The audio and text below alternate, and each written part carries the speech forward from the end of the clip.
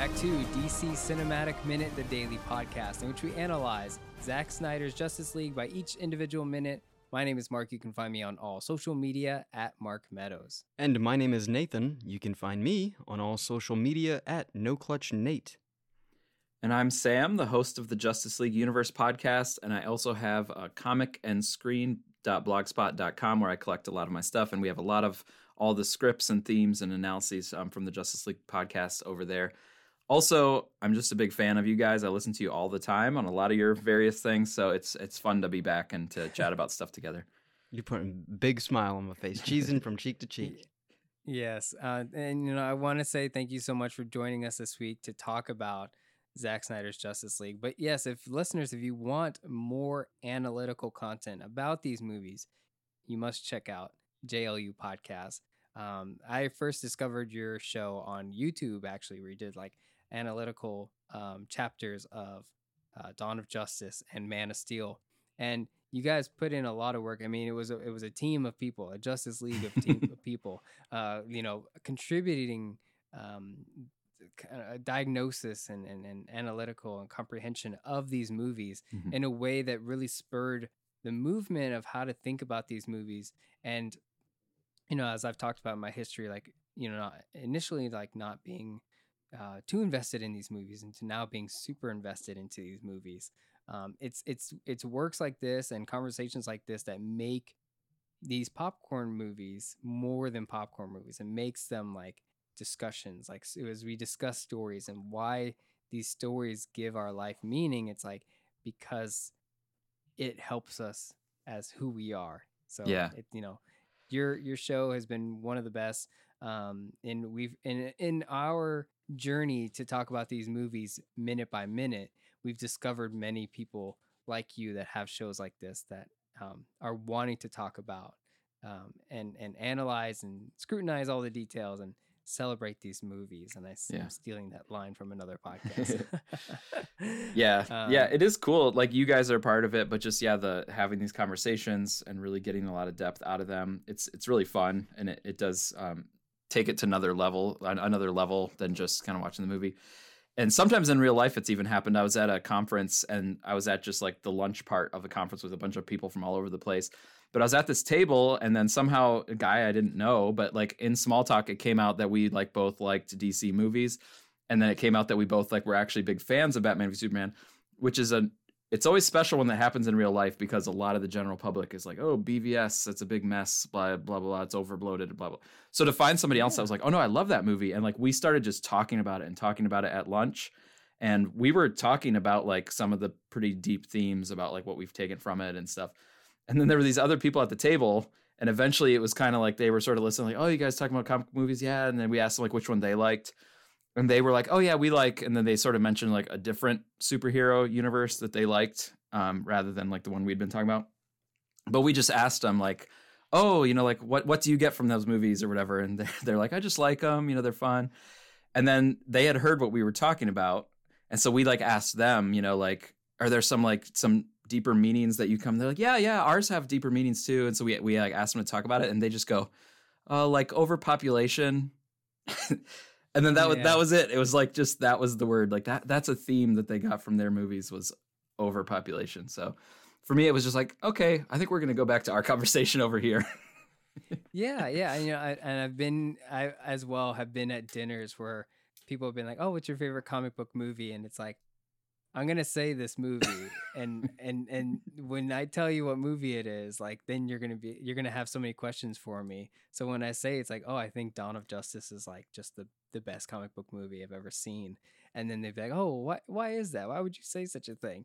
It's like then having to get into the fall of man and the rising again, and like kindness is everything, and it changes the world. And it's like, that's, Wonder Woman teaches those same lessons. And it's like that, that's very nutritious for us as humans as we grow up. And then for that conversation to always naturally spin into Star Wars, is the same thing, where it's like people then start to talk about Star Wars, and then there's always that conversation about whether you like The Last Jedi or not. And then it becomes a whole other conversation. Oh, yeah. It's like, but it's the same thing. It's like, people seem to not like Dawn of Justice, and there's people who seem to not like The Last Jedi, and both those movies have a lot of discussion that's needed. Yeah. And warranted right. by the people who make those movies. Like, no, we want you to have those conversations. We're not saying you know, like, the answer is this. It's like, talk about it. Talk about what makes a hero, what makes a, you know, and Rey Skywalker being such an important character. And, you know, because it's her trilogy. It's like, talk about what makes Rey a hero, and you know, what makes Batman and Superman a hero as well. So it's very important stuff. Cool. I've always loved having those kind of conversations. Yeah. And I think by doing these podcasts, it's always helped me prepare what to say, because it's like, it's all internal. And sometimes when people are like, oh, I like these movies, but I don't know how to like say it. It's like, well, we have a lot of practice because we get to talk about it every episode. Yeah. And really exercise the lessons in it. So it's like, it's awesome. good I love the stuff. I love The Last Jedi too. But yeah, I've had that similar thing where like I'm reluctant to bring up that I love The Last Jedi because it gets a mixed reaction. Yeah. And even if I'm not crazy about a movie, I think it's important to, again, exercise things that you like about it rather than like tearing down something that they say in The Last Jedi, right? It's like, talk about what you like about it. So I talked about Avatar in yesterday's episode, a franchise I wasn't really invested in before, but now I'm like super invested into it. Avatar. It's like, talk about what you like about it. It's like, oh, you know, they about the conservation, and you know, we have to protect our natural world, and you know, you mentioned it with in our very first Monday episode about Clark Kent returning to nature as well, not just Kent family home, but return to nature. And it's like, we must do that for ourselves. It's very important for us. And it's like, Avatar teaches those things, and it's like, oh, we should learn from that. We should talk about that. And I think it's very important. So I do it with the Marvel movies still. Like, as I watch those movies, I think it's a very, very important that it's like, okay, maybe it's not your favorite comic book movie, and just because it's a Marvel movie doesn't mean you need a dog on it in any way. But like, find something to talk about. Like, well, I kind of like that, and I kind of like this. And you know, I would also say that about Transformers movies, where it's like, they can be very schlocky, and you know, they are popcorn movies in some way, but it's like, find something. Yeah. Find one thing and just be like, I really want to talk about character development for X, Y, and Z, or and you know, the morals of it. Right. Yeah. And that's what that was how it didn't do good. That was part of why I started the Justice League Universe podcast, was just, I wanted to just focus on positive things. Like I was first of all trying to figure out the meaning of the movie and how I was thinking about it. So it was like a processing thing. But it was also like, I just wanted to talk positively about stuff rather than all the mudslinging and all the criticizing and stuff that happens online. So yeah, cool. Yeah, absolutely. Well, listeners, definitely check out JLU podcast, and also find out any other analytical film podcasts, because it's very good to hear other people's conversations like these. But today we're talking about minute 185 of part 6, Something Darker. The minute is going to start with the flying flocks flying, and then the minute is going to end with Menelipe reacting to an ominous boom. And so in this minute, Steppenwolf is synchronizing the mother boxes, and so the world will hear this unity happening. So not much left for the Justice League in this minute, as the Flying Fox finishes its big chorale of music, and the crescendo's happening, and then the scene will kind of just end itself. But then we'll get to the other side of this part, this final act of this movie, which is going to the antagonist, to Steppenwolf, who now has all 3 mother boxes. And so, you know, he's completed his quest. He says in this minute, he says, prepare for his arrival. My redemption is nigh. And so all the parademons are here. The mother boxes are here. He's kind of won the battle in this moment. And so, you know, he's telling the mother boxes to, what does he say? Does he say synchronize? Synchronize. Oh yeah. Synchronize. And unite, and then synchronize. Unite, and then synchronize. So it's a really, really cool Steppenwolf moment here. Lots of great lighting, lots of cool little imagery for Steppenwolf. But I really like as we've talked about so many times, Nathan and I, but I want to hear your thoughts, Sam, is that I love this Arthurian / Shakespearean way that he talks, especially when he says the redemption is nigh. Sam, what are your thoughts on Steppenwolf? Yeah, I felt like he had a very consistent mode of speaking. You know, it's in English, so that's fine. That's just movies, you know. But but yeah, I always feel like it's kind of in character. So whatever Chris Terrio did, or working with Kieran Hines or whatever, I feel like they found the voice and that they kept it like pretty consistent through all of his different scenes and stuff. So yeah, that's good. And it's also just another chance to appreciate his design. Like the lighting is really interesting, how it comes off of his, you know, living armor kind of thing. And I love his hands. He holds his hands out like to both sides as it's like uniting. And I just always thought his hands were really cool in this movie. They look really cool. Yeah. And then having two opposable thumbs on one hand has got to be it's got to be really cool to have. Like, that is a Really monster's convenient. hand. But it also just, you know, this is the only minute where I get to kind of like talk about the apocalyptian sort of theme. But I felt like also the design was very consistent, where Steppenwolf has this armor that kind of comes and goes, and it's kind of this living armor sort of thing. And the mother boxes, especially in this minute, you can see it. The mother boxes also have this little, you know, stuff that comes in and out, and like textures that sort of move around on it. And then you were talking before about Cyborg's, like I think yesterday, Cyborg's angular kind of design, but it also has an apocalyptian sort of origin to it. And so it also makes sense that Cyborg has this sort of like moving stuff that will stick out and sort of move over here and do that, configure into this. And so I just feel like there's this consistency from the boxes to Steppenwolf to Cyborg and all these things that are apocalyptian. So for me, it's all just like working, like it's all been set up and it's all been seen earlier in the movie, but now it's just all coming to fruition, like all together. Yeah, we talked about it a couple weeks ago, that when we look at Krypton's history and its architecture before its collapse, it naturally, Krypton had all these architecture and culture that was without angles. Everything was like French curves and very organic looking. Yeah. And then we look at Apocalypse and it has the exact opposite. Everything is angular. There are no curves. It's very imperialistic. And so we see these two alien cultures, one that is very fluid and organic, and then one is very straight cut and very cubic.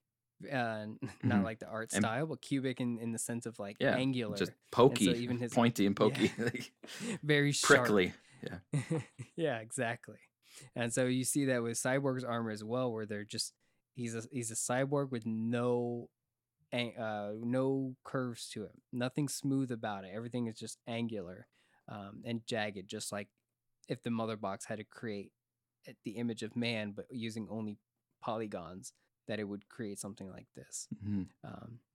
So yeah, it's very fascinating. The kind of the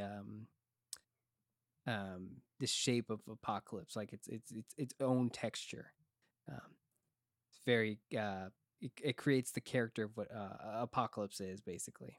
And you were saying the inverse of the Kryptonian side being more rounded and not cubism. Okay. Which is kind of cool to think about, because like naturally you would think, especially, you know, when we're talking about organics and stuff, there are curves and dips and crevasses and whatnot. But then, you know, Apocalypse has,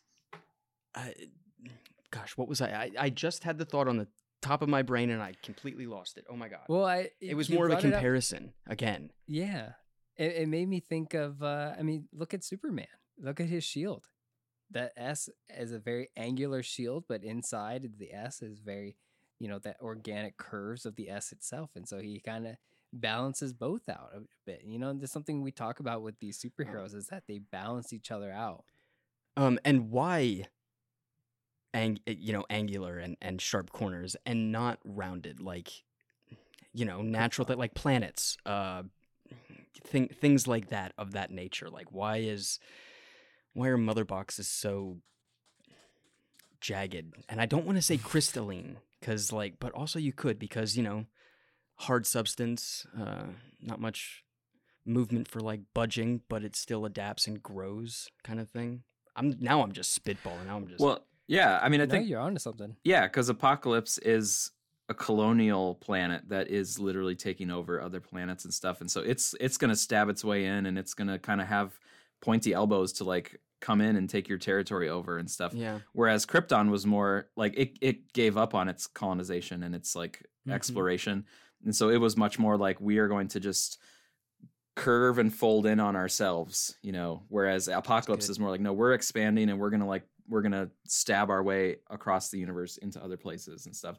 Like, I don't know, to me I get more of like a violent kind of thing from these angular spikes and that kind of thing. Yeah, very sharp. And I think maybe that lends itself to Krypton's evolution, which was that, you know, Krypton became less organic and curvaceous, and then like it embraced the angular and the sharpness of like what Apocalypse was, and that led to Krypton's demise, is where General Zod became the sword instead of becoming like the home, like Jor-El wanted it to be. And so Jor-El was like, and his family was like the last of like that organic quality, that humanity. And like Krypton was like, nope, we're done with that. We're gonna embrace the angles and the jaggedness of it all.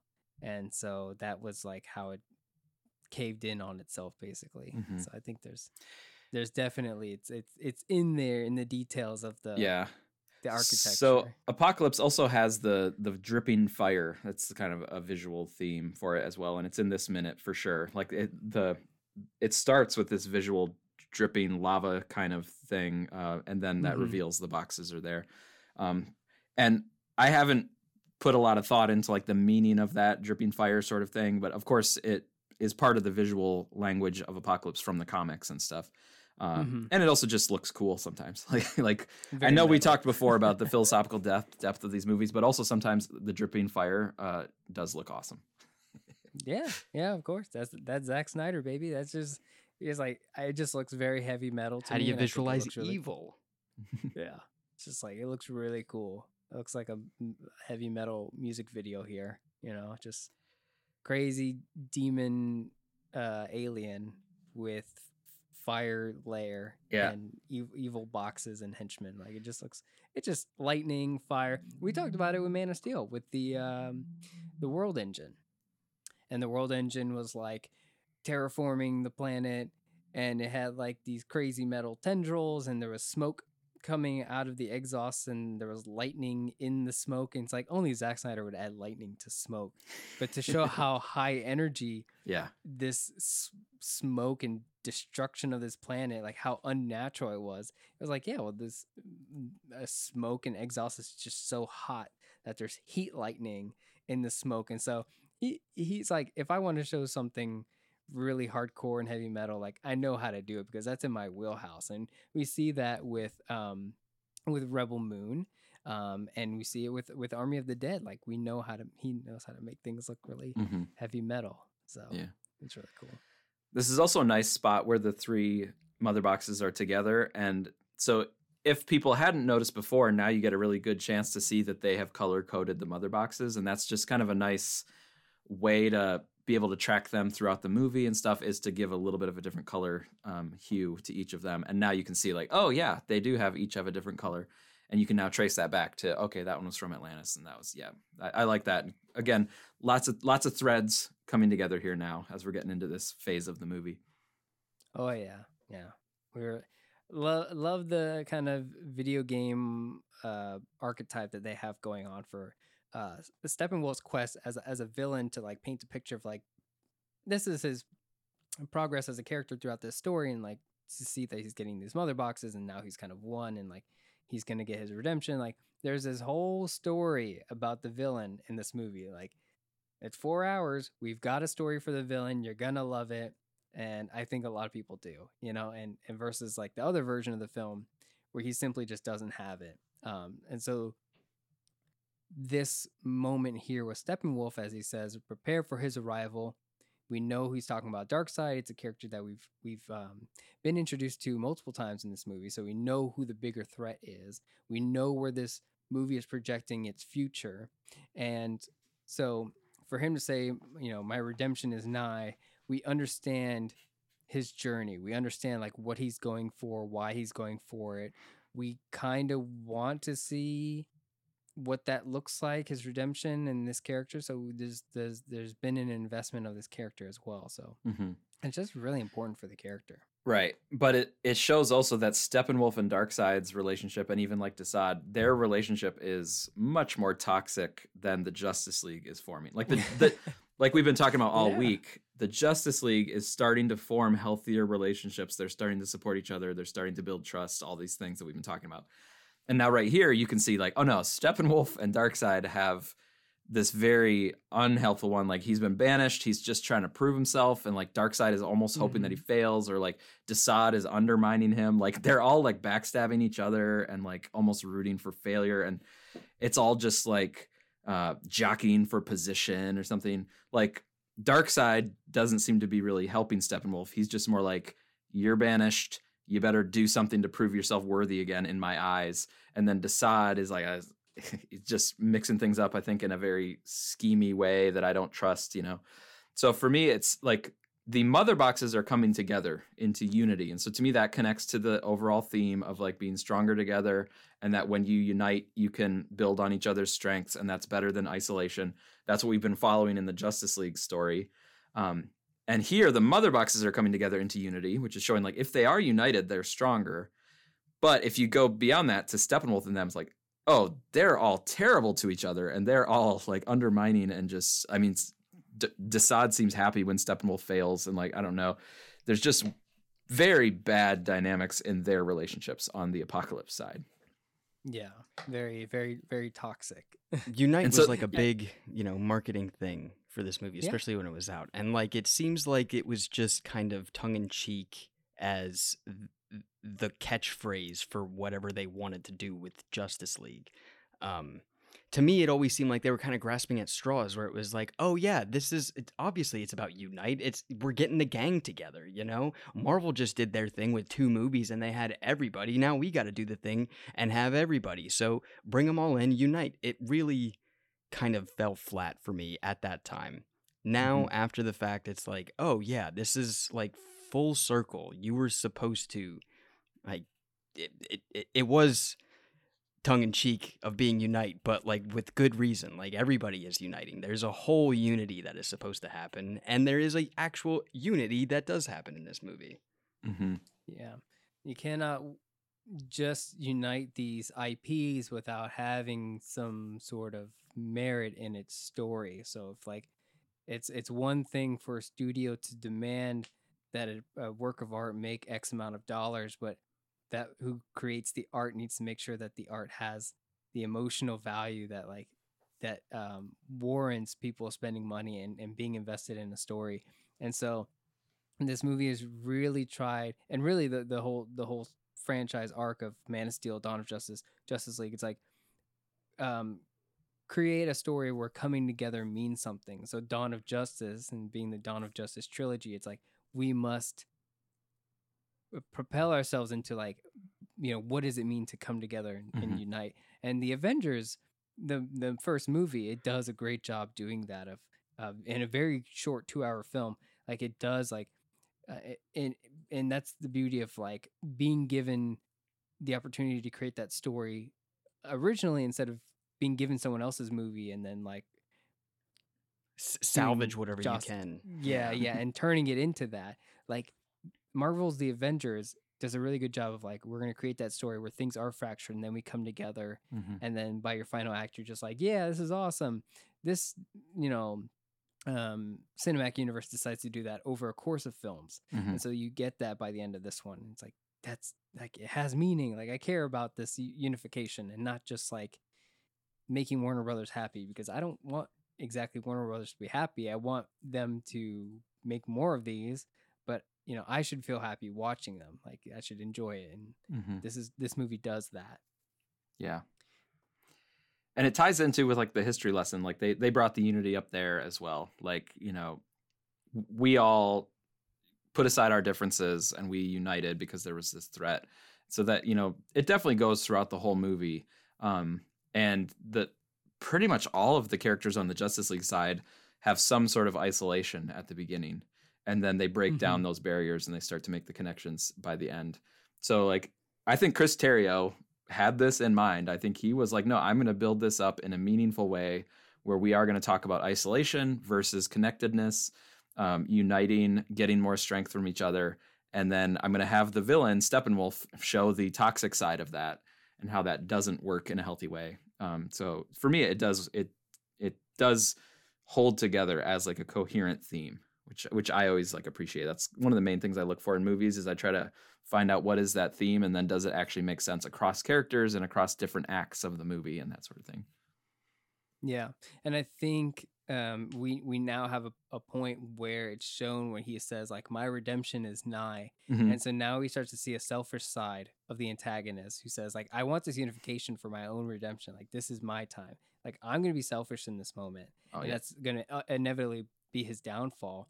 Where he's like, it was about me. Like I want to go home. This is my thing. I need it to happen. Like. And so the selfishness of like this unification is like, oh, you never really cared about any of that now. Like you just want to be served your due diligence. Right. So that'd be the complete opposite of what we were saying with Superman in the Field. Like Superman in the Field was like, you know what? I think I actually, now that I'm back, I need to do something else to help these other people. So he was not thinking, what's the most selfish thing I can do now that I'm alive again? He's thinking like, I think I need to do this thing to help other people that need it. So. Yeah. Batman as well in the Justice League 2017 version, he brings a team together just to go do it. He's like they'll land in Prajornov and he says like just get in there and get it done. You know, and it's like, why are you this cold still? Like this is the end of the movie. And he's just bringing this team together just to like make someone feel happy about after you killed them or something. Like very wrongly written for the way that these movies have been evolving. But yeah, it's like Batman remains selfish in that other version of the movie, whereas in this one he's like, no, like I want to help you fly. Like I want to be there for you. I want to help all of you. Like I want to be a changed person. I want to do the right thing. Like I don't want to betray or kill other people anymore. So like I want to be better. And I think and Steppenwolf will like embody what it means to stay in that selfish way. I do want to say, I think the line, my redemption is nigh, and if some people really want to make the reach for it, it could be a connection to Watchmen, you know, with Rorschach holding the sign. Nathan, were you? No, I was. Yeah, it was just like that's it's obvious. That was there. That's not so much obvious, but like they did it before. They did it at Dawn of Justice. You know, that's true. I just don't think it's like exactly that. I think the one at Dawn of Justice was the exact callback, but this one I think it's just the style of dialogue that Steppenwolf talks in. Yeah.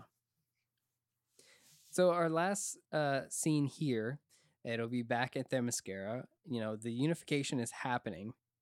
The unity is happening. And we'll see this boom in Themyscira. And Menelippe, and I'm assuming this was Queen Hippolyta that was walking away. It is. And then Menelippe will turn to look out into the distance because the world is going to start reacting to this unity that's happening.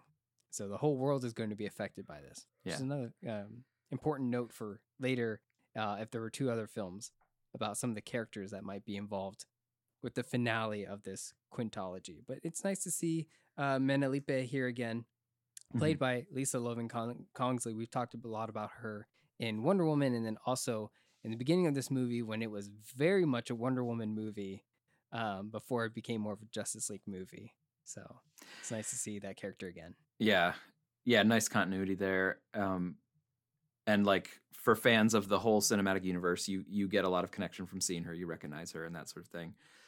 Within this movie, I like it that it's a callback to the very, very start when Superman's death scream like goes across different shores and stuff.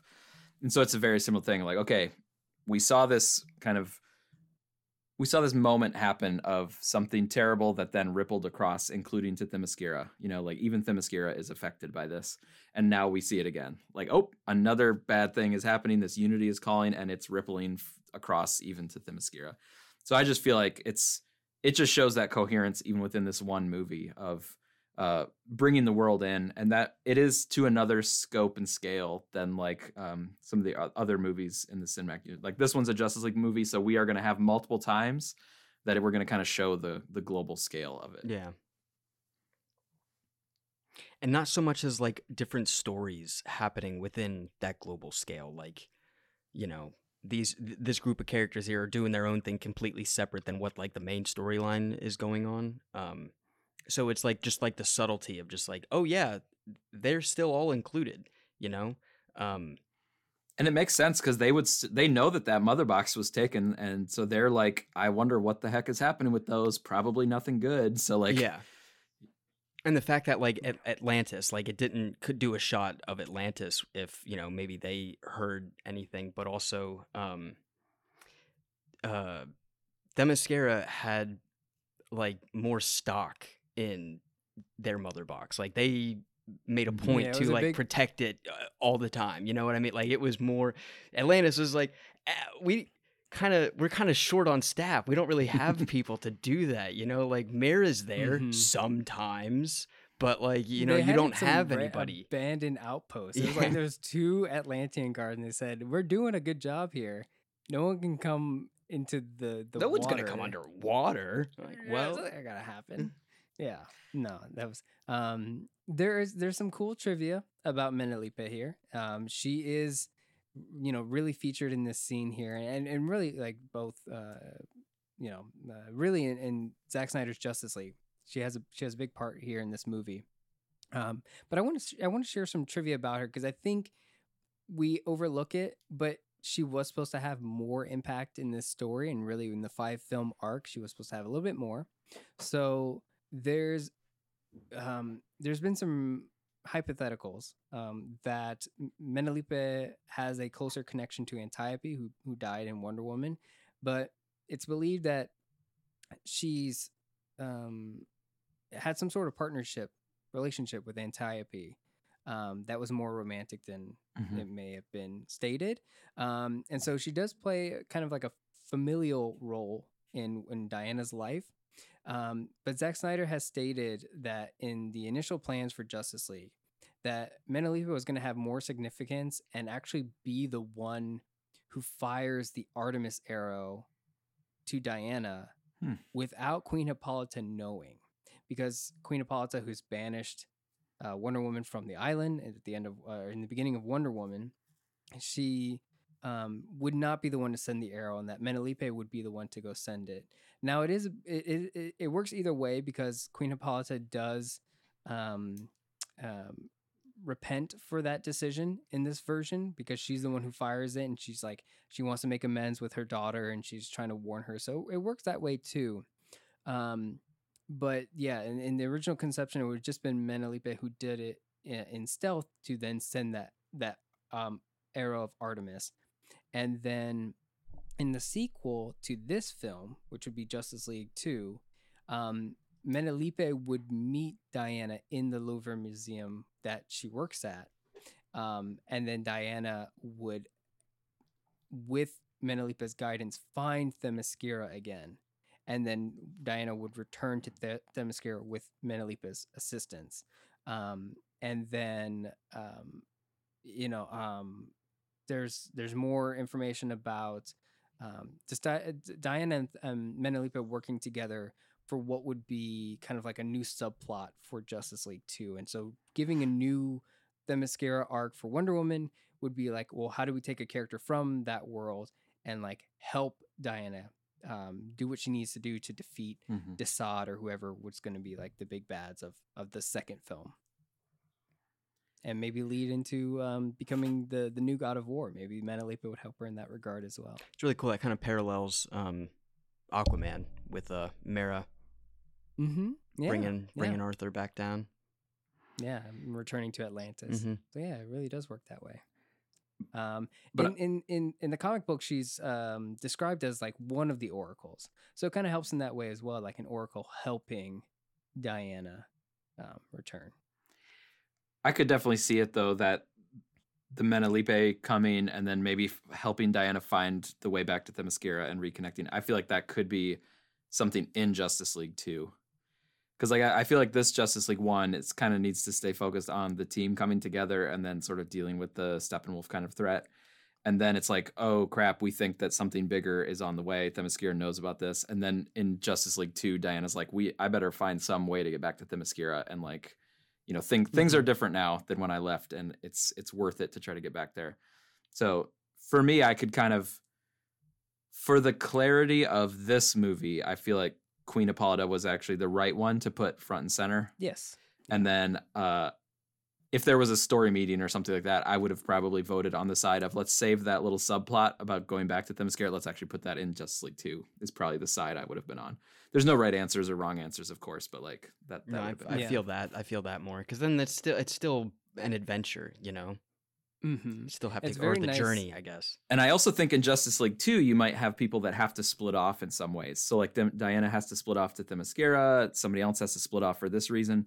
And that's part of that's part of the flow you'd want to have. So Justice League 1 is coming together. Justice League 2 is you kind of have to split up. And then Justice League 3, you somehow come back together in the big finale. Yes, because we at some point in the nightmare, Diana's body is on that pyre in Themyscira. She has, that's right. She has to return there. The end of this movie, in the epilogue, where it's like a father twice over, we'll see Diana again with the arrow of Artemis from where she found it, and like staring off into the ocean, and it's projecting that, like, okay, in the next movie or in her own next movie, that her journey will be to return to Themyscira. So we know that the roadmap is like, okay, next things up is like Diana's gonna go there. Now, how does she get there? Well, we need someone to go help her get there, and that's gonna be Menelippe. Will be her new supporting character, and we can. There's so much potential with, like, maybe she did have a love interest with Antiope. Maybe they're both, trying to honor Antiope's death, and then they'll connect with each other as characters. And so there's a lot there when you use Menelippe as a character, and to show her in this scene, again, it adds fuel to that fire of like, look, use that character, go use that character, and like you can do that in other things.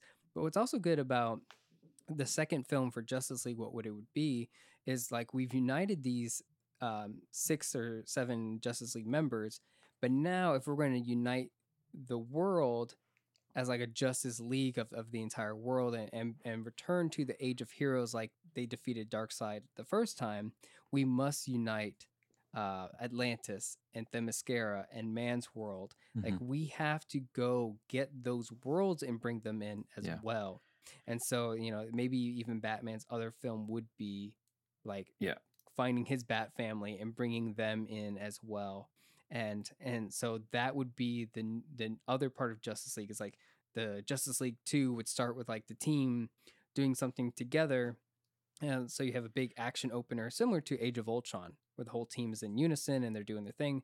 But now it's like, okay, well, now we have to branch out, go get our own worlds, bring them together, and so that the whole world is united even further as we prepare for Darkseid, who's just going to come in and just like stomp the place, and then it's going to end on a tragedy like Empire Strikes Back. And then you have your third final Justice League movie that will, like, wait, no, we can do this.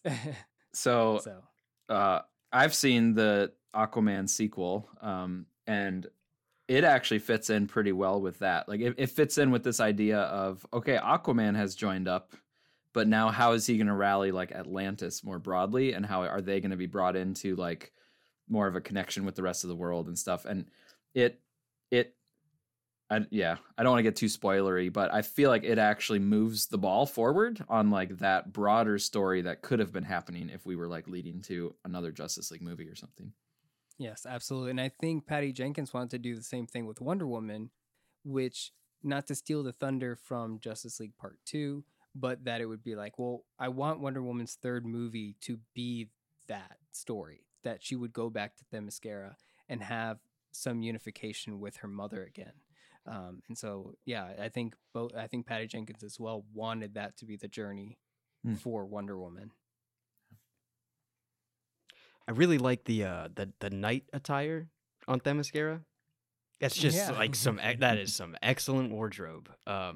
It just feels real, and it feels more real than seeing them in like battle ready armor. You know what I mean? The fact that like these characters do have other lives outside of action and warrior, it's just more fitting, I'm trying to think if we saw any of that in Wonder Woman, we saw like townspeople and whatnot, so that was a good, I guess, two sides of a good perspective of Yeah. what that looked like. Yeah.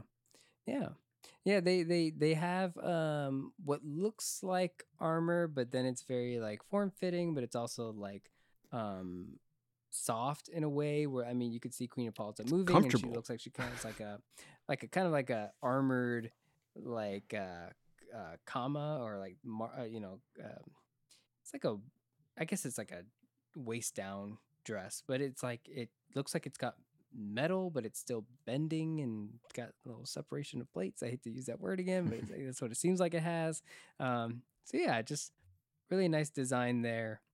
It helps keep Themyscira looking antiquated, but at the same time mythological. So it's not too like swords and sandals looking. Like there's still that like comic book aspect of like, no, you guys are like royalty, you've been mythological, but you also look like you're from ancient Greece without looking too realistic of that time period.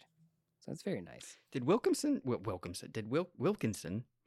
do do the wardrobe for the 200-300 movies? Oh, that is a good question. I can look that up real quick. Okay. Because it's like, I mean, if it's already in the wheelhouse, then, why not? Yeah. Let's see here. He worked on Tron. They do have there is some shine to it for sure, but then it does seem soft and flowing for like the skirts that go down.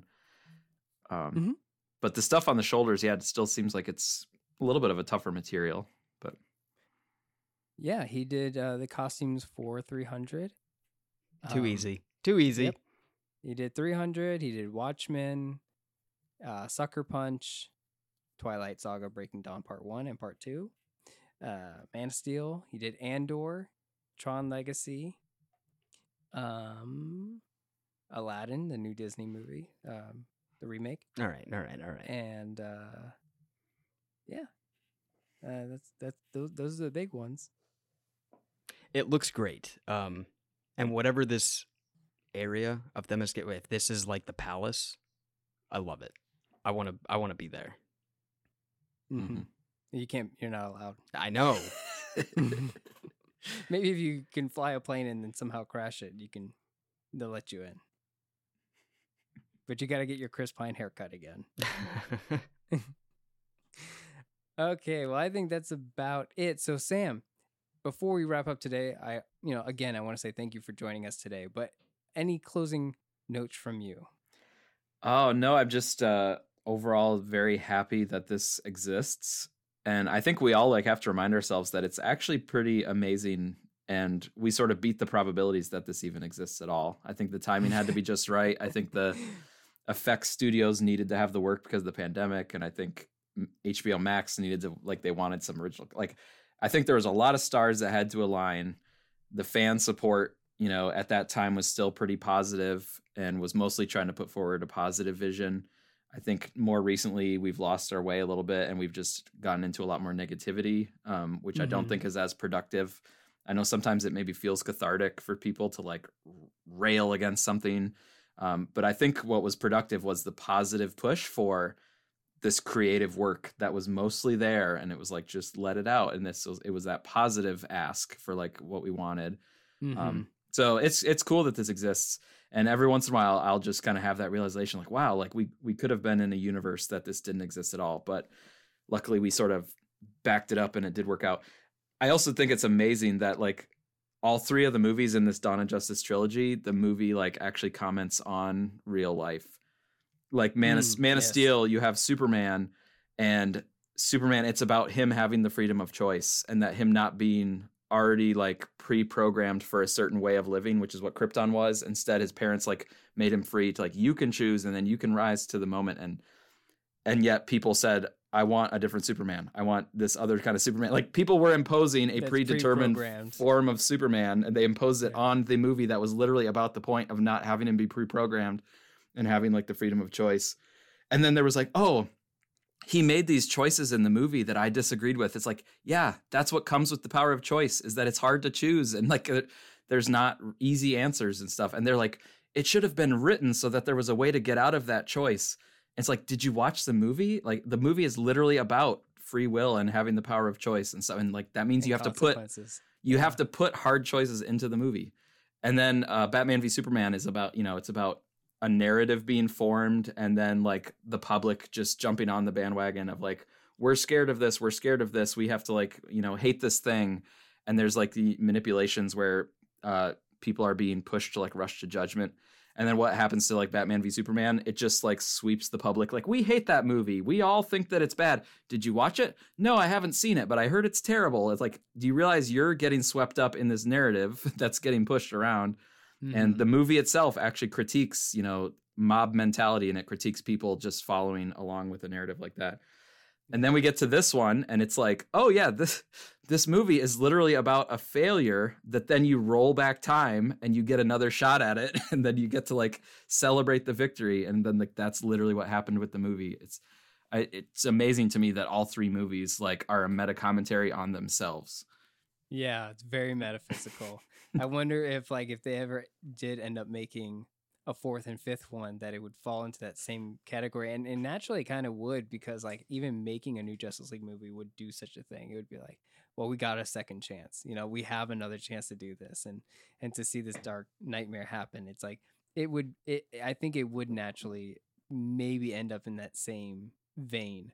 But yes, it's quite fascinating. It's fascinating coming from you, a mathematician, about the probability of this movie coming out. And I wonder if you like challenge your students to like statistically explain the Snyder Cut, like explain how this could have happened.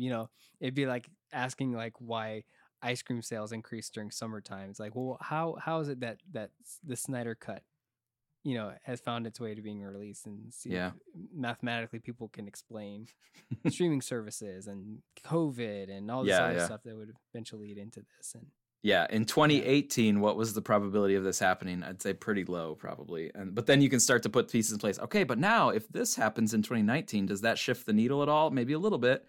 Then like in 2020, whoa, some big stuff happened in 2020 that shifted the needle. Like, okay, now we're have a chance. It's almost like the doomsday clock a little bit. Yeah. As it gets closer to midnight. But also as well, if we look back at like 2017, 2018, it's like the chances of the Ayer cut of Suicide Squad very high in probability, because it's already done. It just needs to be released. And then like as they announce like, oh, James Gunn is going to make a Suicide Squad movie, it just like it gets lower and lower in probability to now the point where it's like a finished movie hasn't even been released of Suicide Squad, and yet Justice League has been released. It's very strange. And David Ayer, like, for a while he was putting out some things that seemed kind of optimistic, but then more recently he's kind of like, it's like, oh, I had a meeting, it didn't seem very good, but then it doesn't seem like the door's totally closed on it. It just maybe didn't get like approved right now. I still have a little bit of hope for the Ayer cut, which would be good, because Suicide Squad is probably my lowest personally rated like DCE movie, although I love DCU overall. I would love to see a redemption for that one, like just a better version. I do not hold out really any hope for like Justice League 2 or Justice League 3, just because I'm thinking about how many moving parts are involved and how many people are moving on with their lives and all this, their careers, and like getting them back together. To me, to start something from almost scratch seems unlikely. But the Ayer cut, it's like, it's just sitting right there. You just need to have some executives that have the bravery to just go ahead and put it out. And, they might have to admit that, you screwed up a little bit with the other one, but you still made some money back there. Just be humble enough to just put it out there. Are you punishing me because I didn't go see The Beekeeper? Did I have to go see it just to get the Ayer cut come out? Like, I'm not gonna do it. Yeah. What I was hoping for was that 2024, since there's no like real DC movies coming out, I was hoping they would just be like, let's put out the Ayer cut, and that will close the book on the DCEU. It's like everything in the DCU is out, and everything that's sort of in the closet has been released, and then 2025 can move on. But that does not seem like what's happening. It seems like the only hope now is like Gunn and Safran sort of get off to a strong start, and then they get more leeway, and then maybe they'll just say like, yeah, let's throw it in, we don't mind. But some executives, they just need to have enough confidence to admit they made a mistake, or not even them, but like WB made a mistake in the past. We admit it. Let's put it out. And I don't know why they're so afraid of it, but yeah, I don't know if they think they're going to undercut Joker Part 2, like the second Joker movie, because there's a Harley Quinn in there, and they're like, well, we don't want to have a reminder of the other Suicide Squad while that one's coming out. I don't know what they're thinking, but I follow David Ayer on Twitter, and it just seems like people ask him questions, he answers, which is really cool. He answers so many questions just about random people and Suicide Squad and stuff. I think the last one I read was I don't know, somebody asked him if he had the opportunity to like do reshooting and stuff, would you do? And he was like, absolutely not. I'm done. Like that was I'm done with that. I'm moving on, living my life. That was a project. It happened. It was in the past and it's over. But that was coming from like, would you work on it more? It's like, no, I wouldn't work on it more because I already did what I wanted to do. You know? Yeah. It's not like things were left unfinished or, he didn't leave in the middle of it. So I don't know. It seemed like he was more of just like, the meetings didn't go the way they wanted to go. So it was just like, okay, I tried. That's it. Yeah. I do think if some of these more recent DC movies had been more successful, then I think that would have really increased the probability of the Ayer cut coming out. But instead, a lot of even the Ayer cut group, a lot of them have said, I'm not going to watch the new DC movies. And I'm like, well, then you're just making the DC budget line get more crunched and more pained. And that's not going to loosen WB's make them, I don't know.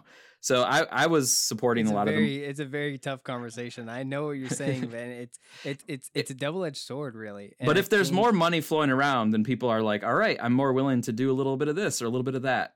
If everybody's feeling like they're losing money, then they're like, they scramble into fear, is my sense of just being an administrator and seeing budgets and that sort of thing. So as we wrap up, I want to talk about the Suicide Squad, and then I'll talk about Black Adam really quick. But the Suicide Squad was one of those movies where I think Warner Brothers thought they were proving people wrong in a way and proving themselves right in a way of saying like, we've got James Gunn, the guy who makes all these great Marvel movies. He's going to make a DC movie. It's going to be great. And then sure enough, everyone does like it. And they were like, oh, see, like this is what you guys want. And it's like, yeah, it is what we want. It's what we've been asking for with Zack Snyder, is that you treat someone with confidence that they can make a movie in their vision uninterrupted by you. Mm-hmm. And so you see the Suicide Squad as like a complete vision story.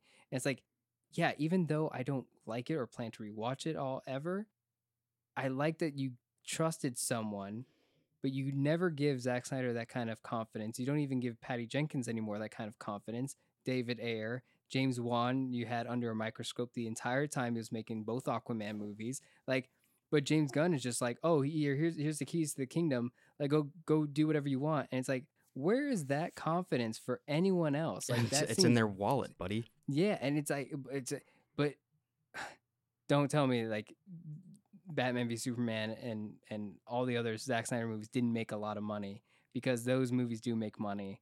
And just because Batman v Superman didn't make $1 billion doesn't mean it was a failure. Like, you have to start trusting these directors to tell the stories that they're going to tell, the stories that are going to sell the merchandise and sell the marketing. James Gunn made a great movie because he was allowed to make a movie. And what I think of Black Adam, I think of like, here's something that just promises the world. And like if you look any further past it, it's like, this is all just fake. Like, you're just selling Henry Cavill and this DCEU and the Snyderverse is back. And it's like, no, it's not. And like, this movie is nothing of the superhero stuff that we've been talking about, like what great superheroes do and great storytelling. Like, it's just a fake facade to sell The Rock and Henry Cavill and like our old DC cinematic universe again. It's like, there's so many, like, both those movies are just like the clear representation of like my problems with the current DC universe, and like how Warner Brothers just hasn't learned a lesson yet. Mm-hmm. So I'm hoping they do one day. But in the words of Zack Snyder, never say never. Yeah. And I also just, when I get, upset or frustrated about things, what I remind myself is we have Man of Steel, we have Batman v Superman: Dawn of Justice, and now we have Zack Snyder's Justice League. I actually think it's pretty amazing that Warner Brothers, in one way or another, allowed those 3 movies to happen, because I think a lot of other studios would have just been like, nope, Man of Steel, like, nope, he's not going to kill anybody. Nope, we're not going to make it that challenging. And Batman v Superman, like, definitely not too heavy, too thoughtful, too philosophical, like all that stuff. I feel like other studios, we never even would have gotten off the track, like, get started on these. And instead, it's like, oh, I actually have Man of Steel and Batman v Superman that I love, and then I have this movie to, like, wrap it up. So I feel I have to, at the end of the day, I have to be, like, kind of impressed that we got these at all. We still have them. Yes, yeah. That they exist at all. Because I think a lot of executives would have been like, no way. We want a Superman movie that's like this, and we want a Batman movie that's only like that. So it's cool that we have these. Exactly. I think there's a lot of gratitude that we need to have for Christopher Nolan, who is really championing these movies. And the reason why we still have them, I think Christopher Nolan was there to support Zack Snyder to get some of these movies made. And he listened to the reasoning for like killing General Zod and stuff, and kind of like greenlit it. And without Christopher Nolan, who had like this Dark Knight trilogy behind him, this, that to say, yes, let him do his thing. And so I think that's what paved the road to having these movies. So like you said, Sam, it's just great that we have these. Yeah, it didn't go on as long as people want. Like, people who like this, it didn't go on as long as we wanted. But I think we're kind of lucky to have them, even 3 films, Yeah. And the Snyder Cut for sure. All right, we're going to wrap up for today. If you've enjoyed today's show, please consider leaving a 5-star review. It really does help the show and helps new listeners discover our show as well. If you'd like to join the conversation, you can chat with us on Twitter at DCEU Minute. And if you'd like to hear more bonus content, we also have a Patreon for just $3 with tons of other podcasts to listen to. Thank you so much for listening, and we'll see you on the next one here on DC Cinematic Minute.